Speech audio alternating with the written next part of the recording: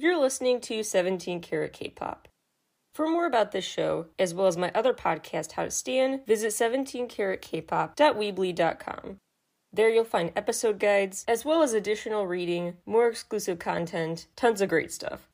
And never miss an update, an album review, interview, etc. by subscribing to the free newsletter, howtostan.substack.com. You could also become a paying subscriber on Substack, and that means you're supporting an independent creator and become part of a community, howtostan.substack.com. Enjoy the show! Hello everybody! Welcome back to 17 Karat K-Pop and the first installment of Stay Tuned of 2022. Quite a variety of topics to get into today, so let's get to it by talking about what everyone else has. Here's the super condensed version of the story you probably have heard by now. Joe Rogan has said a lot of stuff on his podcast, things that are now being posted online in compilations, proving reasons why you should not listen to him. As I actually said in an episode from a few weeks ago, the AOM GDA's one, I'm really not a fan of those pile-on threads where so many separate instances are spliced together and critiqued at once. I just feel like it dilutes your argument. To me, it seems like it'll do the opposite of get people convinced to take your side here because it'll feel like a pile-on you've created, and certain things that are taken out of context are then grouped in these threads with things that no matter what the context, you should not say. And so everything just gets really muddled and annoying and stripped of context. Again, sometimes that doesn't matter, but a lot of times it does. So I'm not even going to talk about these incidents. That's a whole other conversation. I want to look specifically at the latest issue people have taken with his show, being aware that there were other things that preceded it. But what has people thinking this is a bridge too far are two specific episodes of Joe Rogan's podcast. On both, he had doctors, legit doctors, but they proposed concerning theories regarding vaccines. They were peddling in some, it's not even vaccine misinformation so much as conspiracy. And these talking points about mass psychosis, basically trying to dress up the argument that vaccines are a brainwashing tool. It's more sinister than it sounds to have someone put nefarious ideas into your head like that. Really dangerous. Those episodes got a lot of criticism, but we're still allowed to stay up. And partly due to this, partly probably because of other podcasters like Joe Rogan, who have on very controversial guests who kind of traffic in the language of conspiracy, a group of over 200 scientists, doctors, and nurses came together and signed this big open letter requesting Spotify put in place a policy to deal with COVID-related misinformation. Because COVID disclaimers on Instagram and stuff, not the same on Spotify. And so they wanted more clear, transparent, laid out policies regarding how to curb COVID mis and disinformation that airs through Spotify podcasts. Spotify wasn't really responding to this open letter, but it got Neil Young's attention. And then Neil Young came out and said, I don't even know really who this Joe Rogan guy is, but I've read this persuasive letter. Wowzers, someone get him off the air, or I'm pulling my music. Spotify can have Joe Rogan or Neil Young, not both. So Spotify chose Joe Rogan. They had a "we're sorry to see him go, hope he changes his mind someday" message out there, and went ahead and started removing Neil Young's music. Of course, because they just signed a massively expensive deal with Joe Rogan. Then Joni Mitchell came out and said, I stand in solidarity with my friend Neil Young. I too want my music taken down. And that has triggered this wave of other musicians and other podcasters to remove their shows or even just temporarily stop making new episodes for Spotify. Very frustrated with the lack of response from Spotify. So Spotify did put out a statement addressing all of the criticism in this whole delete Spotify trend online, laying out the things they're going to do better in the future, the things they're going to put in place, the warnings about COVID info, redirecting people to certain info, etc. These seemed like the bare minimum of what they could do to some mis and disinformation experts. There's more that could be done, they say. Meanwhile, Joe Rogan issued this 10-minute long self-filmed video addressing the controversy. He started by saying, these guys are super credible. I like talking to thinkers outside of the mainstream talking points. Really wanted to hear their perspective, but sometimes I get things wrong. I apologize. I'm not trying to spread misinformation, but sometimes I mess up, I get it wrong, and I'll try to have more viewpoints on the show in the future. So it's kind of an apology, kind of a justification of his previous guests. People have so many thoughts about this and really want him taken off Spotify because they say the misinformation he's peddling is dangerous. I have a lot to say about this. Let me start off by saying, for full disclosure's sake, my podcast is brought to you by Anchor, and the parent company of Anchor is Spotify. So, kind of removed, but still, Spotify is technically my boss too. So I want to put that disclaimer out there, but I'm not doing paid PR or anything for them. Second thing is, I am basically an anti-vaxxer.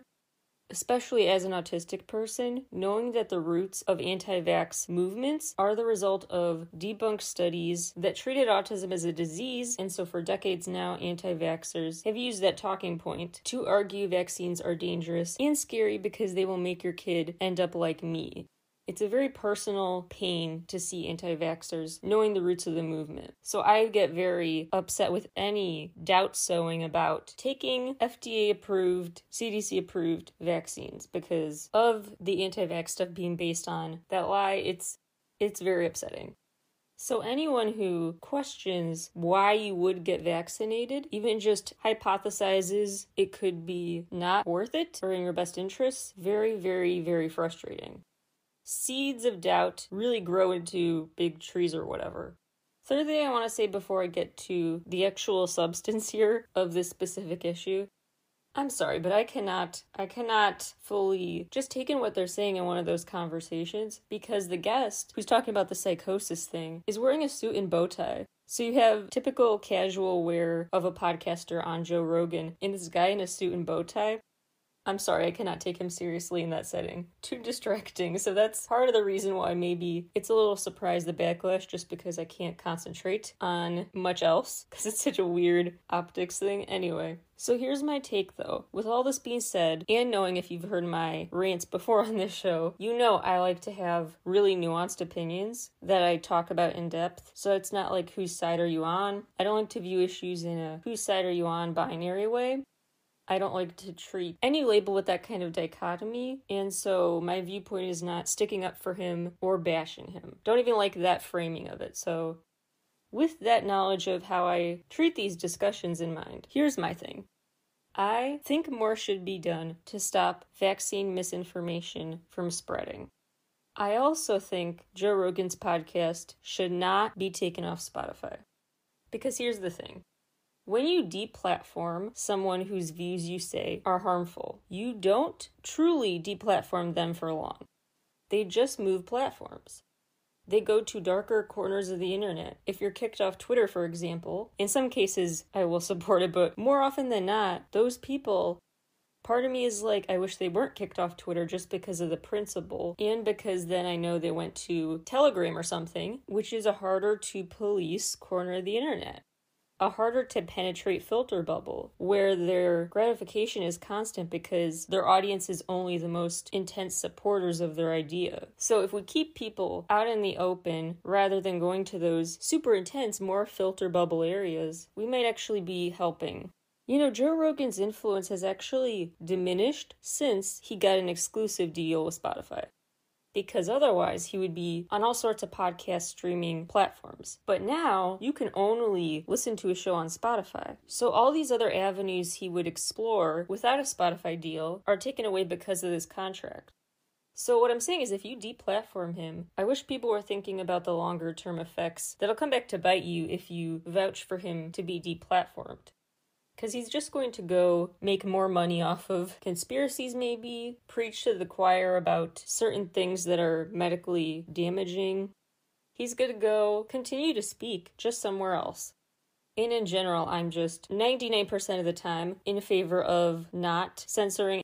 Honestly, because I'm just so pro free speech, I just read too much world news to not treat as sacred the democratic right to free speech and worry about the effects the second you start banning people or filtering them. I just really don't like that. But anyway, So I think actually he does less damage if we just leave him be with his Spotify deal. So I think the push is well intended and I support their root purpose of the protest. But I do think the form of retribution being sought is misguided.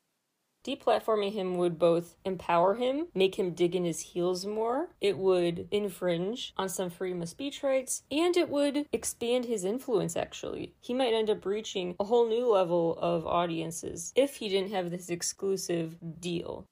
Now, as for his apology video, half apology, I take some issues with that, some honestly very personally, because he said some things that just bug me because, he's saying, look, I didn't realize the influence I have to be more responsible with my sources and stuff next time. I'm just a guy who wings it on a microphone a couple hours a day, and 11 million people listen, who would have thought? And I'm just laughing while crying over here, doing my show on my own, running this on my own, and getting way fewer streams, and not winning it, and very carefully thinking about what I want to say, because even if I'm talking to one person, I want to make sure I'm giving them accurate and helpful info or entertainment value that doesn't hurt anyone. But he seems to realize, after getting 11 million subscribers, not that I'm bitter or anything, that he should probably fact check himself and care about his impact. So personally, I just got annoyed by this video, but also because I didn't like the framing of him saying in the future he will have on more viewpoints, because the issue was with 2 episodes where the issue was facts. Like, he's going to have more people on in the future to share their view, their interpretation of the fact. The way he worded it made it sound like the issue was balance and not substance.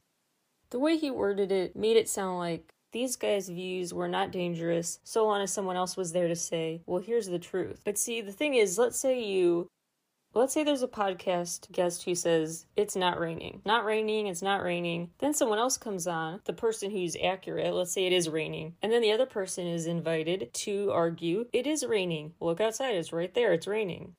As a listener, you're probably going to go open your window to find out for yourself. You're going to try to figure out who's right, even though you hear the rain on your roof. That seed of doubt about is it really raining was cast and could actually compel you to take action because of that guest who was on who just said a lie. What people say really matters, and what topics they treat as debatable matters. To have different experts on about a topic like, is it raining? There's no point in both siding that. And so I think what the apology video failed to do was clarify who may have been a better voice to uplift on those podcast episodes. As opposed to doubling down, justifying, listing their credentials and saying, maybe someone who disagrees with them I should have on too, rather than saying, you know what, maybe someone without that type of harmful, dangerous sentiment should just come on and doesn't need a counter. So I don't think balance is the right view here, the way he's defining balance. There just aren't several sides to every issue, and the context can change. And so, like in the video, he gives examples of things like, they used to say cloth masks were working well, and now they're saying they're not? They lied. They didn't lie. The context changed, our knowledge changed, and a new COVID variant that defies cloth on its own changed. So now we're an N95. So he's just using that as an example of what happens when you start censoring people. I just think he's not characterizing a true lie in what needs to be done to correct it correctly. So my issue with him is both personal envy as a fellow podcaster, getting way less attention and apparently working way harder than he does on his show every day. But also I have my less subjective room for critique too. Just didn't care for the way he handled this, but I really don't think deplatforming is the answer. Hopefully all this makes sense. That's my take. Let's move on to a lighter trend, but still related to money. For the first time in 17 years, album sales have risen. This is large thanks to Adele's album 30 and BTS albums. BTS albums accounted for over 2.5% of total album sales last year, and 30, Adele's album, over 2%. Also, for the first time in 30 years, vinyl record sales, outsold CDs in 2021. I'm honestly not as surprised as some people. I think every couple decades, people get nostalgic and bring back something. And especially in this warped sense of time we live in with a pandemic, people want nostalgia. They want times pre-pandemic to feel like things are quote-unquote back to normal. We don't really have language to describe the sense of wistfulness we have. We use things in place of that language to say it for us. Plus, I think just for social media aesthetic purposes, it's way cooler to pose with your vinyl or show your vinyl than it is to show off your plastic case CD or whatever. I know, not really plastic, but whatever. The way the lighting bounces off of it and stuff, it's way harder to make an aesthetic picture with. Moving on, a new study has come out, which I will link to on my site as always, showing the 10 most dangerous songs to listen to while driving. So the really long and short of the methodology, they analyzed Spotify's 20 most popular playlists for driving, meaning they analyzed over 4,000 songs, and scored each song in 3 categories: danceability, energy, and valence score, meaning how emotionally charged the song makes you, for good or bad. They averaged those scores, used some Spotify scoring as well, in terms of just looking at sheer popularity of those songs, and this is the resulting list. 10. Zayn, Dusk Till Dawn, Radio Edit. 9. Dua Lipa, Levitating. 8. Evanescence, Bring Me to Life. 7. Bon Jovi, You Give Love a Bad Name. 6. Calvin Harris, Feel So Close, Radio Edit. 5. Red Hot Chili Peppers, Can't Stop. 4. a-ha's Take On Me. 3. Jay-Z's Empire State of Mind. 2. The Killers, Mr. Brightside. And number 1, Outkast, Hey Ya. They also looked at the least distracting song, so apparently the safest, not going to put you to sleep or get you too jazzed. 5th place, Justin Bieber, Love Yourself. 4th place, Bruno Mars, When I Was Your Man. 3rd place, Lewis Capaldi, Bruises. 2nd place, Noah Cyrus, July. 1st place, Billie Eilish, Bad Guy. I'll make that the question of the day. What do you think is your most dangerous song? You can't play it in the car. You get too distracted, you get too into it. I probably headbang way too much to Chain by NCT 127 and Shine You'll's part of Monster by EXO. Speaking of rocking out, the When We Were Young Fest had the internet really confused. Basically, it's this announcement for a pop-punk festival coming this fall, and people were like, this is way too good to be true. Something's off. This is too perfect. Too many iconic artists packed into the same event, the same day. What is happening? Basically, if you were into pop-punk music of the early aughts, this is your Christmas. They had to add a second and then a third date with the same stacked lineup each day, and people are like waiting for this to be another Fyre Festival because they're just very much feeling suspicious, like it's too good to be true. Here's the thing though. First of all, I get annoyed that every festival these days, or any event that goes wrong, is compared to Fyre Fest, because that was just such a funny, unique situation. Obviously sad, but also darkly funny and weird. The comparison has just gotten so irrelevant because it's used so much, so it's kind of cliche at this point. So let's move on from that analogy. Second of all, I think we've just spent the past few years so steeped in low expectations that this seems too good to be true. I mean, this event took place before, in 2017. It got a mere fraction of the press coverage because people went and they enjoyed and that was it. There's no news story about it. So this is relatively new ginned up suspicion after its debut, so I think we need to learn we can still enjoy things. I hope I didn't just jinx it. We will find out. A really interesting study came out by the same author of this paper from back in 2007 about how he noticed a connection between the World Cup results and stock market performance. So different song scores were used in this study, separate from what I talked about earlier. Long and short of it all is he was looking for new links to stock market performance and music habits. And apparently, the stock market does better when people are listening to happier music. According to this, the happiest that I guess will just make us all rich is September by Earth, Wind & Fire. Some more interesting programming news. YouTube is majorly cutting back on originals. they're not going to focus on funding for YouTube Kids and for Black Voices. But aside from those two funds, they're kind of scaling back original stuff. Maybe after Analog Trip, they were like, we've peaked, that's it. And the content chief did just leave her position, no replacement, so there may be some interesting long-term effects here. That's it for me today. Thank you guys for hearing me out, as always. And I will talk to you all again very soon. Bye, everyone.